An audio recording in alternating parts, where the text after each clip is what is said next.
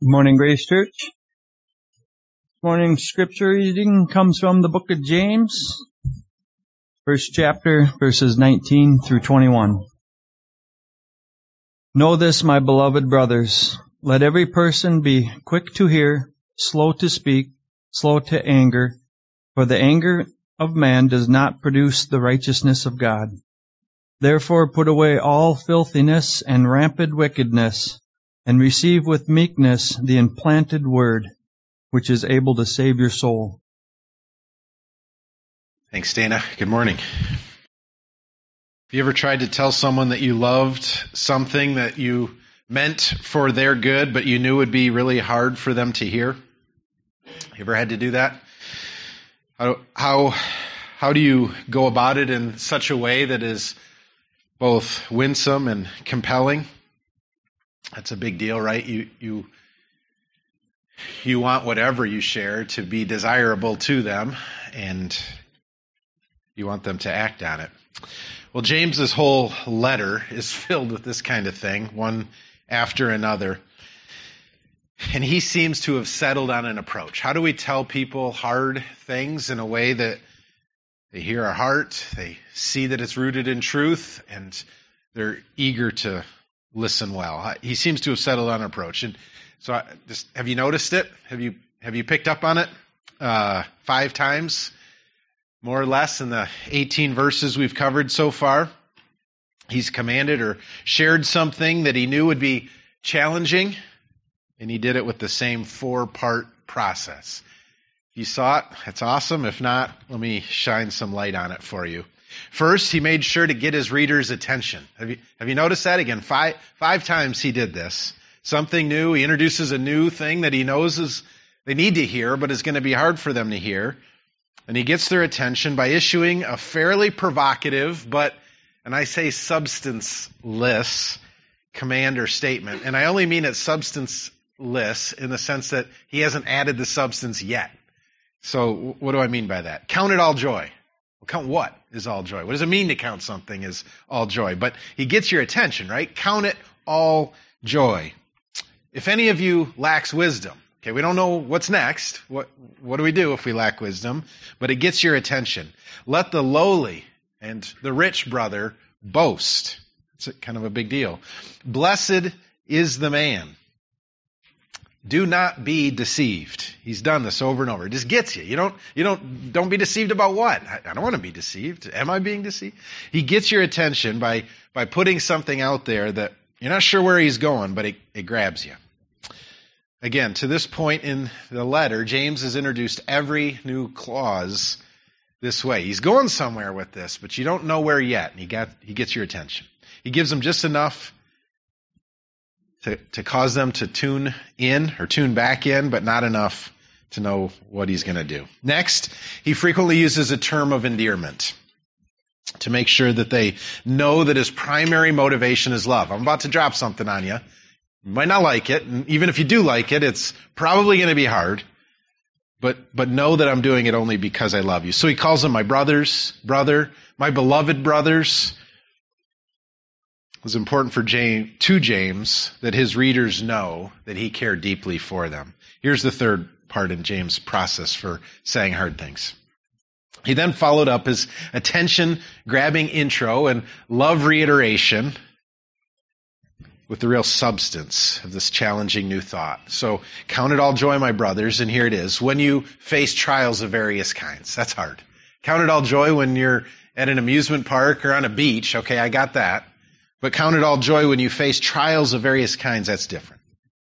If any lack wisdom, let them ask God. Okay, ask God in faith and with no doubting. That's harder. Let the lowly brother boast in his exaltation. Wait, when I'm low, I'm high? And the rich in his humiliation. So when I'm high, I'm low? That's hard. What does that mean? This is how James works. Blessed is the man who remains steadfast under trial. Do not be deceived. Every good and perfect gift is from above. So again, James knew that each of these things would be hard to hear and harder still to obey. But he knew his readers needed to hear them. So finally, he helped them to put them into practice, to see why obedience to these things was both right and good. as God's commands always are. The testing of your faith, he says, produces steadfastness, that you may be perfect and complete, lacking nothing. That's a powerful motivator. So he gives them motivation to do what he's calling them to do. God gives wisdom generously and without reproach to all who ask him for it. That's awesome. We should want that. The rich man will fade away in the midst of his pursuits. We shouldn't want that. So we need to look at our lowliness and our loftiness in different ways. The man who remains steadfast under trial will receive, do you remember, the crown of life. Kind of a big deal. And don't be deceived, because those who are not deceived are a kind of first fruits of God's creatures. You with me? You see what he's doing here? He gets their attention. He lets them know that he loves them, that he has something hard to say, but he loves them, tells them the hard thing, and then tells them that there is a greater reward for obedience than whatever obedience might cost them. So obey. Our passage for this morning is no exception. There's an attention grabber, a term of endearment, a hard command, and a powerful incentive. It's James' familiar formula, and it's the outline of the sermon for this morning. The main point in all of it, hear this, Grace, is that God requires righteousness from his people no matter our circumstances. He requires righteousness from us no matter how hard our life is. Hardship is never a justification for wickedness. But more importantly still, James helps us to see that God always provides for his people what he requires of his people. Would you write that down? If you've never heard that, that's really good news. God always provides for his people what he requires of his people. We see that ultimately in the cross of Jesus, like Kyle shared in the exhortation, but we see it in another pretty profound way this morning as well. Obviously, that's a lot. There's a lot here. I got to be honest. It should be 2 sermons. It's one. I'm gone next Sunday, so I got to get it in this one. I'm going to leave out 2 things that you really, really need in the outline or in the back in the discussion questions. I really urge you to take this to your discipleship group. You need to know about the fact that you are saved by grace alone, through faith alone, in Christ alone. But what does that have to do with whether I walk day to day in holiness?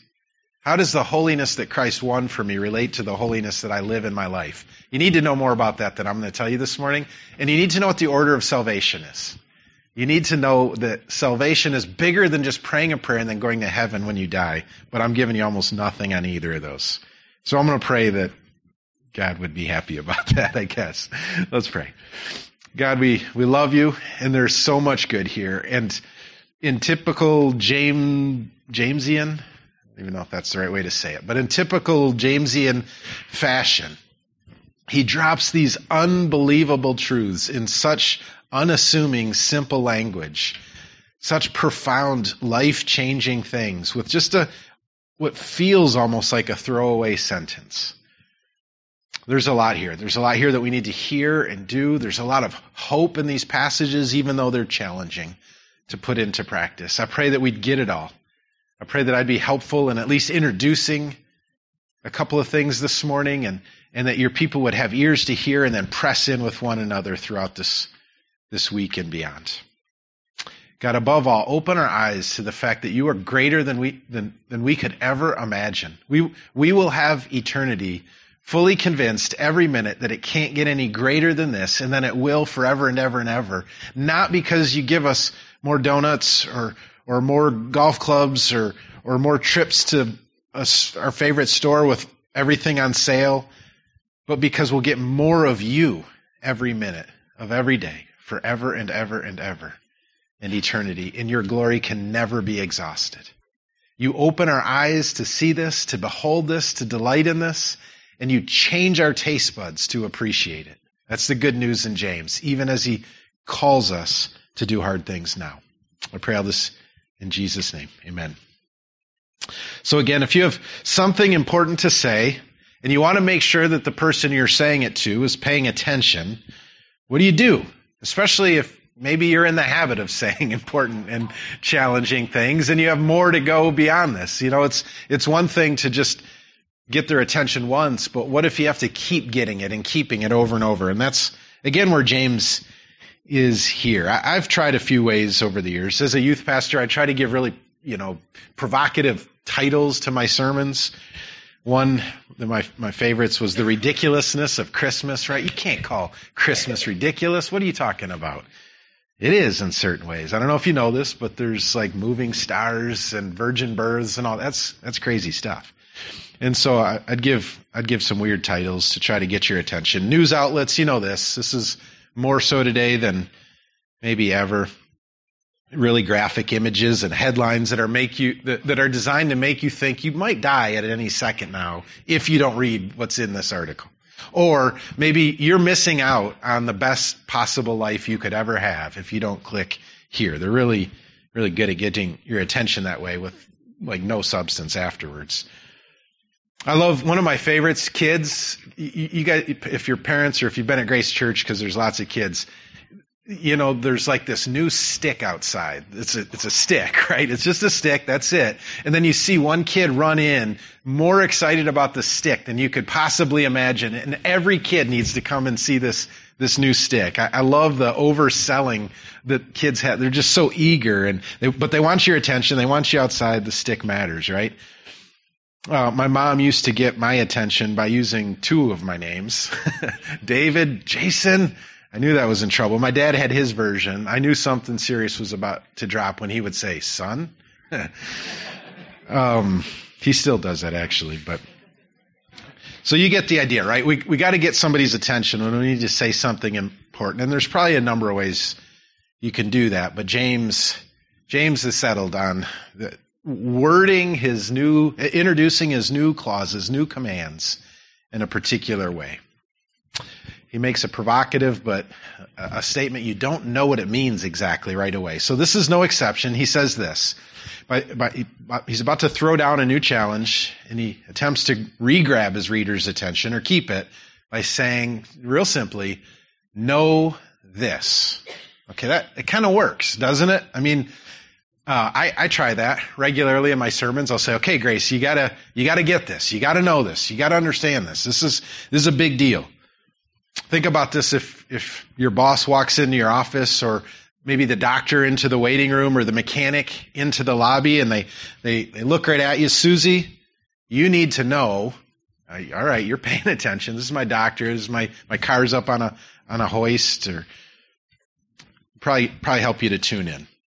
And so the real question, of course, is what am I getting at? What follows in the sermon? Or what's Susie's boss or doctor or mechanic going to tell her about her job or body or car? And in this case, what's James going to say to his readers? What does he want them to know? We don't know yet, but the introduction is a pretty effective way of getting us to lock in. Know this, Grace Church. That's what James tells us. And that leads to the second part of his 4-part process, his term of endearment. Know this. You see it? My beloved brothers. All right, so I'm going to rip on that first in a certain way, and then I'm going to build it up in a different way. So one of the more common platitudes that you and I have heard is people don't care how much you know until they know how much you care. At least Joanna's heard it. Maybe the rest of you haven't. You've heard it now, so I'll say it again. People don't care how much you know until they know how much you care. Now there's something to that, right? We can all agree there's something to that. There isn't much doubt that we'd all rather hear hard things from people that we know care about us. But honestly, I think from a truth receiving perspective, that's mostly bunk. And you can write that down. B-U-N-K, bunk. I think it's mostly bunk, and I'll tell you why. It's mostly the result, that idea, that mindset on the receiving end is mostly the result of undervaluing truth and overvaluing our feelings. If you break your arm, worrying how much your doctor cares about you is kind of silly. What you need to be concerned about is whether he or she knows how to skillfully put your arm back in place. The same is true with your auto mechanic, plumber, and even your evangelist. It is far more important that someone shares the true gospel with you than it is that they do so with a great deal of affection. For your sake, I mean. It is the truth that sets you free, not the disposition of the person sharing it with you. Paul seems to teach us this exact principle. Paul, not James. Paul in Philippians 1. He's in prison for sharing the gospel, and there's some people who they're punks, right? So some indeed, Paul says, preach Christ out of envy and rivalry with him. So there's this jostling in their minds that people are listening to Paul and not them. He's in prison, so now they can rise to the top. It's pretty messed up. So he says, some indeed preach Christ from envy and rivalry, but others from goodwill. The latter do it out of love. Those who do it out of goodwill do it out of love, knowing that I am put here in defense of the gospel in prison. The former, those who do it out of envy and rivalry, proclaim Christ out of rivalry, not sincerely, but thinking to afflict me, to make life harder for me while I'm in prison. What then? And here's the biblical basis for the bunk. What then? Paul says, only that in every way, whether in pretense or in truth, Christ is proclaimed, and in that I rejoice. Again, this is true with other Christians as well when they come to us with a hard message. On the truth receiving end, we need to be far more concerned with whether or not what they're telling us is true than how they're telling it to us. Okay, let me tell you why on the other end this matters. And this is the end James is actually coming at it from. At the same time, on the truth delivering, when we share the truth, when we give the truth, God does not allow us to be indifferent to our motives or our disposition as Christians. For our souls' sake and theirs, for ours and theirs, we must fight for a right heart to go with our right message. It's almost always easier to hear for someone to hear a hard thing we might say and to trust the things we do say when they know they come from us out of love. It's almost always easier to hear that way. And more importantly, it is always most honoring to God when we speak the truth in love. That's how he speaks it to us. The things James said are true, regardless of his motives for saying them or his disposition towards them. But James did love them, and he wanted them to know that. He knew that this was not optional for him as the truth speaker, if he meant to honor God. He did want what's best for them. He did care about how his words would land on them, whether they would receive them and believe them and put them into practice. And so he made sure his readers knew how he viewed them. I want to tell you something again. You're struggling in certain ways, and I need to let you know that, and I need to let you know what to do about that. But I'm going to do that, and I want you to know you are my beloved brothers and sisters in Christ. So before we move on, I've got 9 tips for you. Okay, this is as practical as I get in a sermon. Before we move on to the actual hard truths, which will give us a few more actually when we get to them, a few more helpful tips on how to give and receive hard truths, would you all consider what I just said from 2 really practical angles? How to receive truth well and how to deliver truth well. So first, how to receive truth. We will be a much healthier church. You will be a much more mature Christian if you can learn a few lessons. Number 1, God's word is the only definitive source of moral truth. If we are to rightly receive it then, remember this is tips for receiving the truth well. If you are to receive well moral truth, it will be because you know your Bibles well enough to recognize it when you hear it. All right? That's a good thing for you to hear. And me too. Number 2, just because someone shares truth with you in a harsh way doesn't make them wrong. And just because they share it with you in a kind way doesn't make them right. All right? Their disposition does not determine truth. Who among us would refuse a 10-carat diamond because it came wrapped in a Green Bay Packers wrapping paper? Yeah. We're in Minnesota, people, you know. All right. And then at the same time, who would gladly receive a package of anthrax because it came wrapped in a $100 bill? So let me say that again. Just because someone shares truth in a harsh way doesn't make them wrong, and just because someone shares it in a kind way doesn't make them right. Number 3, we are fallible. We are not perfect. We do not understand everything there is to understand, not even about ourselves. The Bible describes our own hearts, even as Christians, as deceptive. The Apostle Paul says something that I try to keep in mind constantly. He says, in this matter, my conscience is clean, but my conscience is not my ultimate judge. The Lord God is, and He alone knows all things. So we are fallible, and so we ought to be humble. Just because when somebody, this is the truth, tips for receiving truth, just because when someone tells us something, we don't see it in us right away. It doesn't seem like it describes our heart accurately. It doesn't mean it isn't true.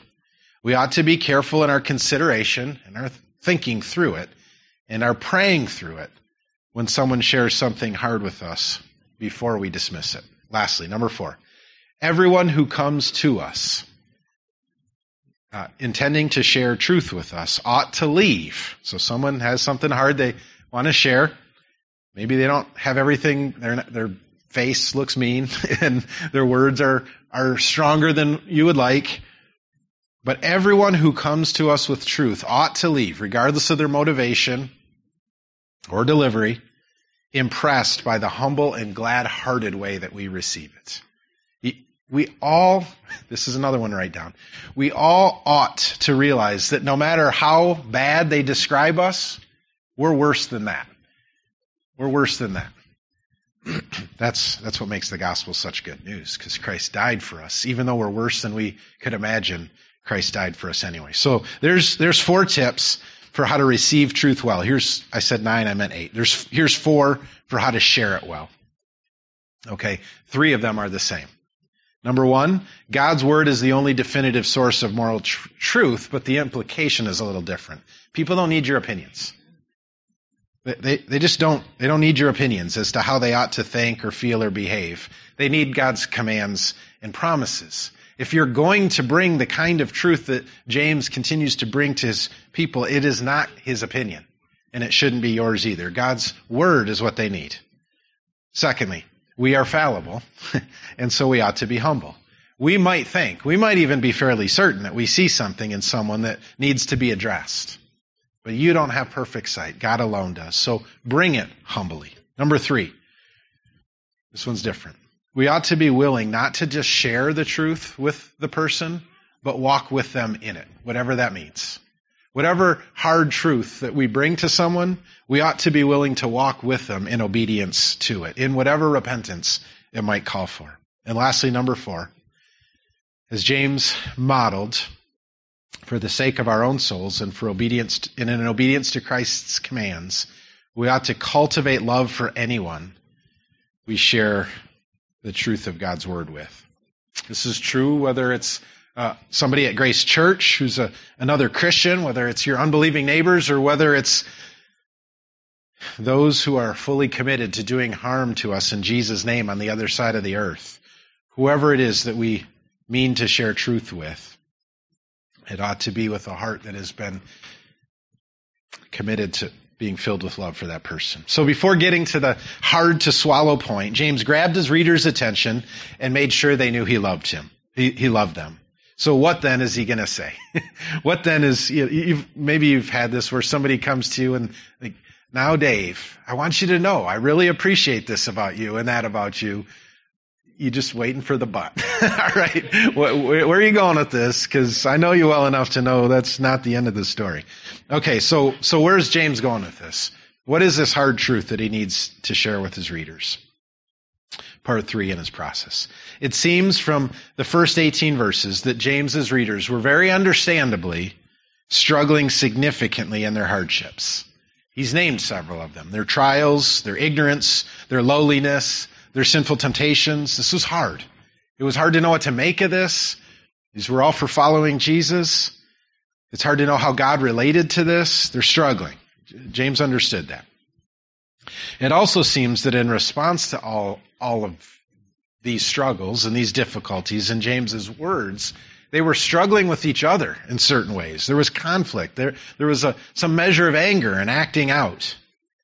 And as a result, they were insisting on their own way, at least in certain ways, and giving in at times to their sinful desires. So James had to say something hard to them. He says in verse 19, let every person, all of you suffering Christians, be quick to hear, slow to speak, and slow to anger. And then he continued on with the hard command just a little bit later in verse 21. So therefore put away all filthiness and rampant wickedness. 2 verses, 4 commands. They're really good for all of us. They're good for us to hear at any time, and especially when life is hard. Let's consider each. Be quick to hear. Regardless of our circumstances, Grace, regardless of our struggles, regardless of how certain we are that we are right, regardless of who we are speaking with or what we are speaking with them about, our first inclination towards others in both giving and receiving truth ought to be to listen. It's all over in the Bible. James says it with a fine point right here.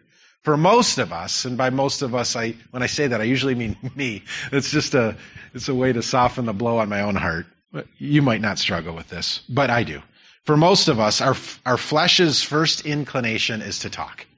The first inclination of James's readers, evidently, was to talk. But James corrects us and them with a straightforward command, to be quick to hear, This is true regardless of which side of truth impartation you are on. If you feel the need to share truth with someone, the most God and them honoring way to do so is to say something like, hey, I'd really like to talk to you about something. I have something I think I need to share with you. Here it is, but I'd like to know first whether you have any thoughts on the matter. Or I think it'd be good if we were to discuss the way you spoke at the meeting last night, and I'd like to hear from you first to make sure I understand things from your perspective. I think your kids aren't behaving very well. Do you have any sense of what I might be talking about, and how do you understand that? And listen. On the other end, if someone comes to you to share with you, listen first and listen carefully. Make sure your aim is to really hear for understanding. That's the key. Not just listen.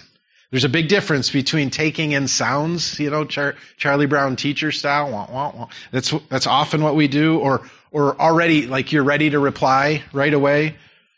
There's a big difference between taking in sounds, recognizing words, and truly trying to understand what someone is saying to you. James's command to be quick to hear is a command to be quick to listen for understanding. In both cases, whether we're listening first before we share or listening first before we receive, the goal is always to make sure that you understand the other person's perspective. This is great marriage advice, parenting advice, co-worker advice. Always make sure you understand the other person's perspective in a way that they would gladly sign off on before you attempt to speak yourself. This is what James means. I think this is what you're saying. I think this is what you just shared with me. Is that fair? Is that accurate? Is that actually what you're trying to tell me? In both cases, it's a good reminder that there is almost always something worth hearing. Some measure of truth that is right for us to get, even if the accusation comes from the most ill-intentioned or spiritually mature person. All right, be quick to hear. Second, be slow to speak. His next command is that his readers be slow to speak. In order to obey the first command, you got to obey the second one. You can't listen well if you're already talking. How many times does that happen? When things really get sideways, it's usually because somebody's already talking when they should still be listening. Probably both of you. Both of us. You can't listen well if you're already talking or already readying your reply.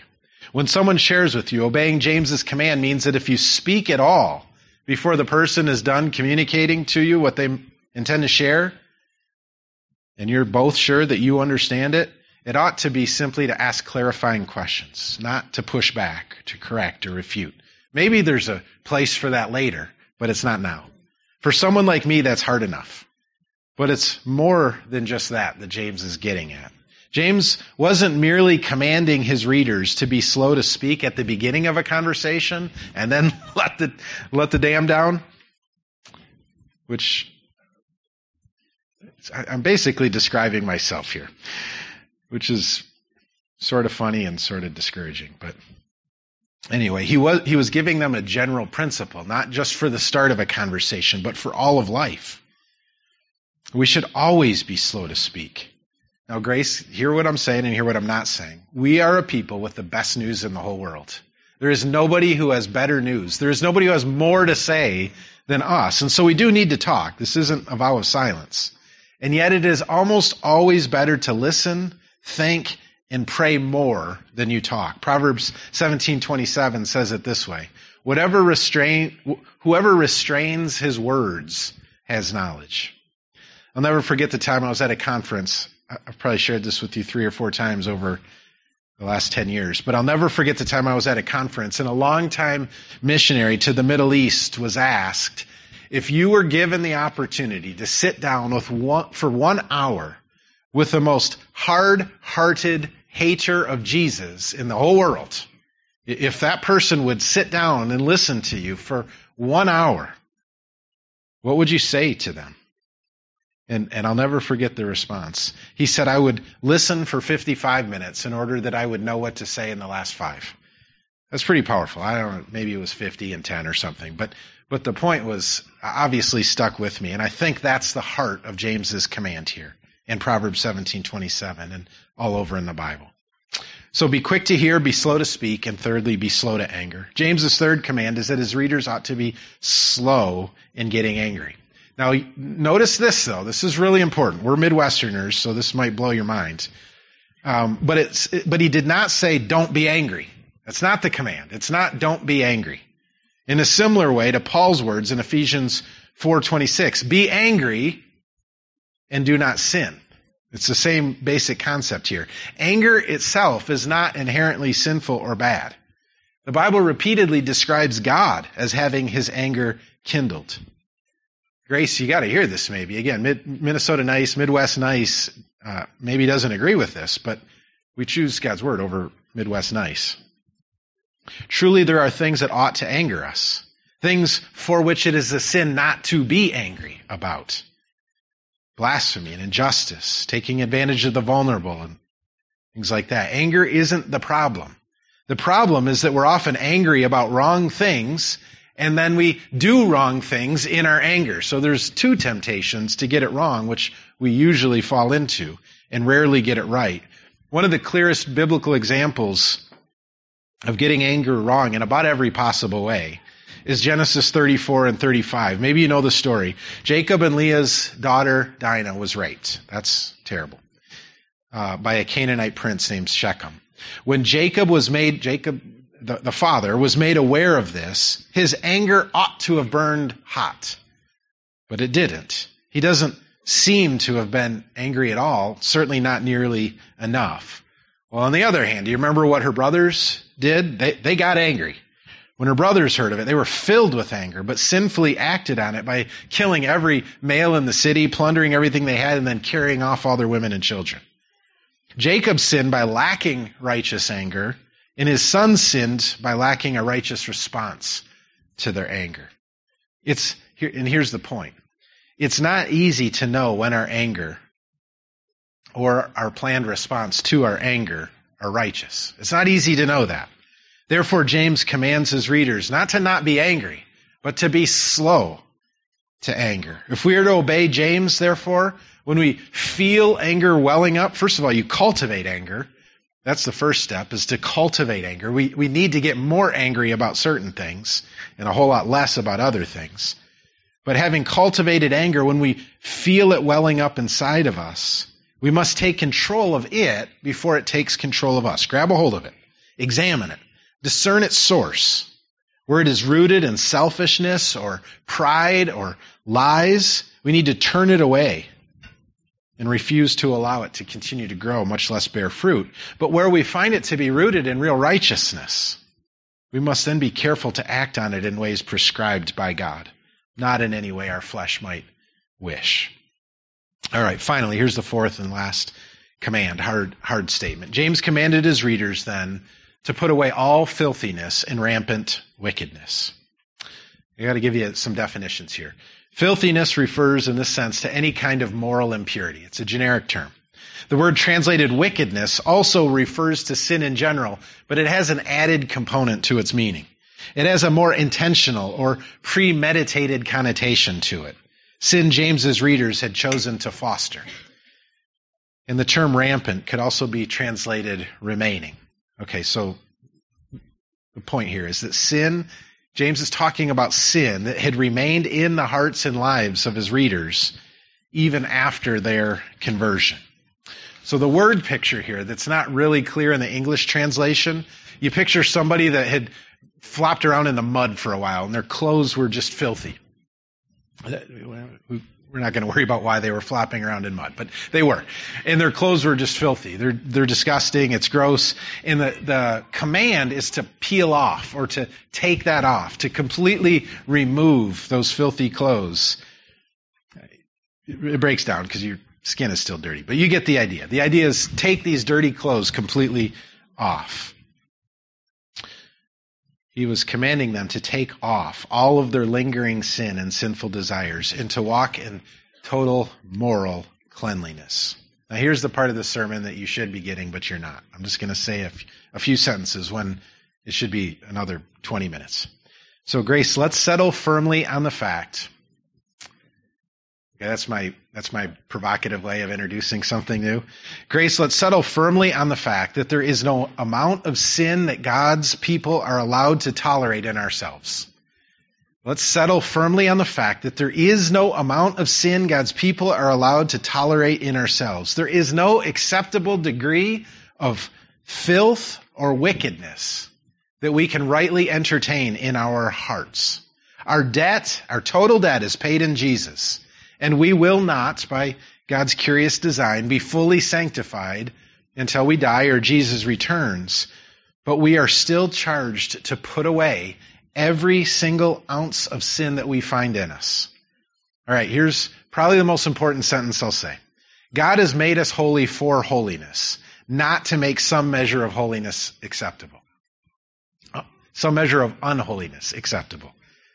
God made us holy for holiness, not to make some measure of unholiness acceptable. Let us therefore, in the Spirit's power, and because we are already holy, take off all filthiness and rampant wickedness. That's what James is commanding. So here's the fourth part. All of this is hard. I know that. It's hard to be slow to speak. It's hard to be quick to listen. It's hard to put off or be slow in putting on righteous anger. It's hard to fight against every sinful inclination that comes my way and seek to put it off. It's hard under ideal circumstances. It's harder still when life is already hard, which is where James's readers found themselves, and many of you find yourselves. They certainly would have known that James was right. They knew this. They'd received this for many of them for years and years and years and years. Generations, centuries, and millennia had taught these things from the Word of God. They certainly knew James was right. And they no doubt wanted to want what he had commanded them. But they must have felt, because they're talking trash to each other, they're angry, they're frustrated. They must have felt like they're struggling to put up 100 pounds, and James just puts two more 45s on each end. I mean, it must have felt like, James, we're yelling at each other as it is, and you're putting more on us? The Christian life, wrongly framed, can often feel that way. For that reason, though, it was a sweet gift that James's formula included another powerful incentive. Two of them, one negative, one positive. See if you can recognize them. I'm going to read our passage one more time. See if you can pick up the negative incentive and the positive incentive. Know this, my beloved brothers. Let every person be quick to hear, slow to speak, slow to anger. For the anger of man does not produce the righteousness that God requires. Therefore, put away all filthiness and rampant wickedness, and receive with meekness the implanted word, which is able to save your souls. Two powerful incentives, one negative, one positive. It's hard to obey this stuff, but I'm going to give you some help, he says. The negative incentive concerns the consequences for failing to obey. It does not produce the righteousness that God requires. It's just a clear way of saying what James has already said. God requires righteousness from his righteous people. James will unpack this later when he says, show me your faith apart from your works, and I will show you my faith by what I do. We're going to come back to this. He's going to explain this more later.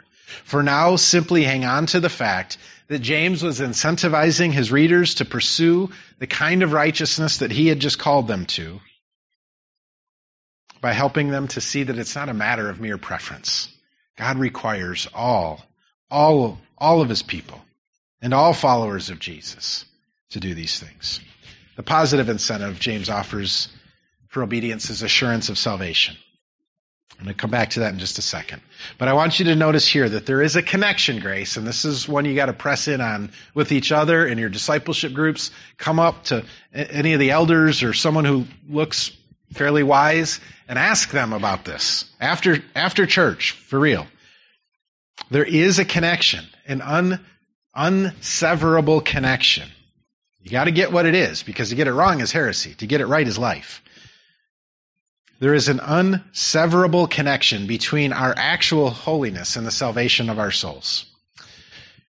Make sure you understand what that relationship is. Can you explain that? Can you explain how the things you do in a day, whether you act sinfully and wrong constantly and give in to rampant wickedness and filthiness, can you explain how doing that relates to whether or not you're actually a Christian, or whether you're a mature Christian, or whether you should have any assurance of salvation? If you can't, you need to be able to, so ask somebody. At the least, glad-hearted obedience to God's command is a powerful witness to the authenticity of our faith. Okay, so here's where I'm going to land the plane. It is some of the best news that you'll ever hear. So let me tell you this. In this passage, James calls his readers to be sanctified, to be more holy than they are, and he tells them a few specific ways in which they need to do that, in the way they listen and speak and deal with their anger. That's hard. We covered that.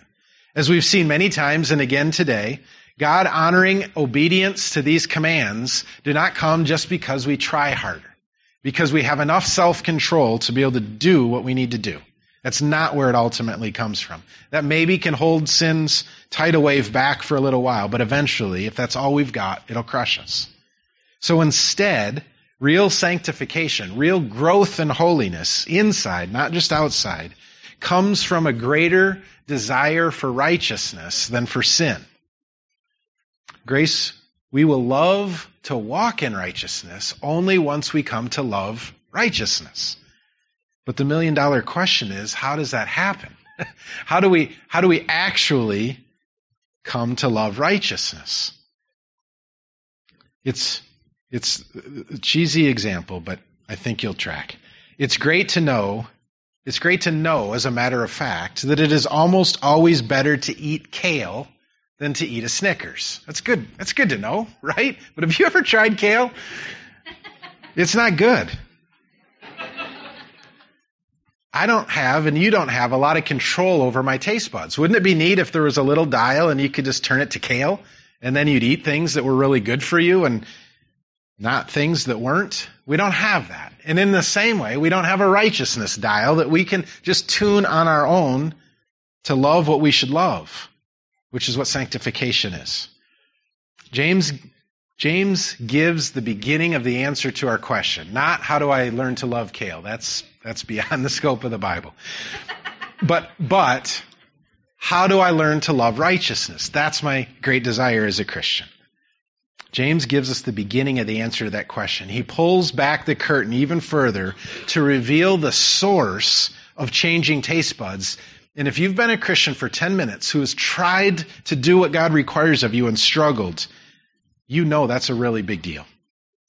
This is the second full sermon I should be giving, but you get literally like 10 sentences. That's a little more than that. James subtly reveals that a genuine appetite for righteousness will begin to develop in the people of God when we receive with meekness the implanted word. This is so remarkably significant, it's hard to put into words. What we need, if we are to truly walk in holiness, is a new appetite. Our appetite was and still is to some degree for sin, and James is saying it needs now in every way, and in these specific ways, to be for the things of God. And he tells us where to get those kinds of taste buds. It comes from the transforming work of the implanted word. Okay, we need to hear. He just said this in verse 18. We need to hear and receive the gospel in faith if we are to become Christians, to be reconciled to God, to be forgiven of our sins and brought into his kingdom and his family.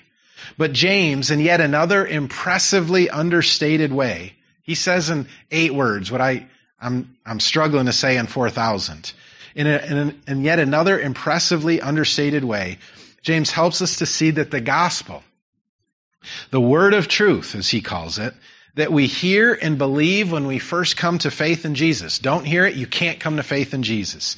Hear it, believe it, trust in it, you become a Christian, you're forgiven. It doesn't just burn up at conversion. Hear that grace. The word of truth that we believe when it first comes to us in power that converts us and makes us Christians doesn't just burn up at our conversion. Rather, it implants in us and continues to work on us. The gospel is both the spark that lights the initial fire of our salvation and the fuel that keeps it burning. It is the power that both saves and sanctifies us. It is the good news that God will cleanse us of all of our sin in Christ, that He'll put us in Christ and give us Christ's righteous account. And the good news that through that He will make us like Christ. Do you want to obey God and honor God by becoming a better listener and a better speaker and less angry and less filthy and less rampantly wicked, as James commands here? If so, follow me. This is a tight line of logic. James is giving it to us. If so, come to know the superior value of being slow to speak, slow to listen, being quick to listen, slow to speak, being patient, and being clean and being righteous. Those things are more valuable. Learn the greater value of those things. How do you do that? You do that by learning that if you don't, you lack the righteousness that pleases God, and if you do, you have evidence of genuine salvation. Tight logic. But above all, do all of that in the knowledge that this, too, is God's gift to you, continually being worked out in all of His people through the time-released, God's timing, we wish it were quicker, but the God time-released effect of the embedded word. Listen to the words of Ezekiel. I'm almost done. I will sprinkle clean. This is many years before James. I will sprinkle clean water on you, and you shall be clean from all your uncleanliness. And from all your idols I will cleanse you.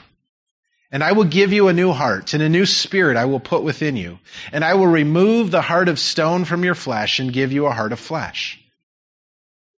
And I will put my spirit within you and cause you to walk in my statutes and be careful to obey my rules. What an awesome promise that this was from God. James, in a way that only James can do, speaks so simply here about the fulfillment of this awesome promise of God through Ezekiel for all who hope in Jesus that you almost don't even see it. But don't let the unassuming manner in which he states it cause you to miss its staggering glory. This is taste bud tuning right here. And that's what we need. We must humbly receive the taste bud transforming work of God. He says you got to humbly receive it.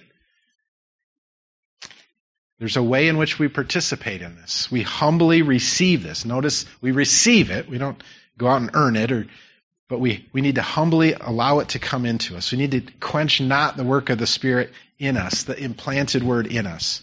We need to humbly receive the taste bud transforming work of God through the implanted word.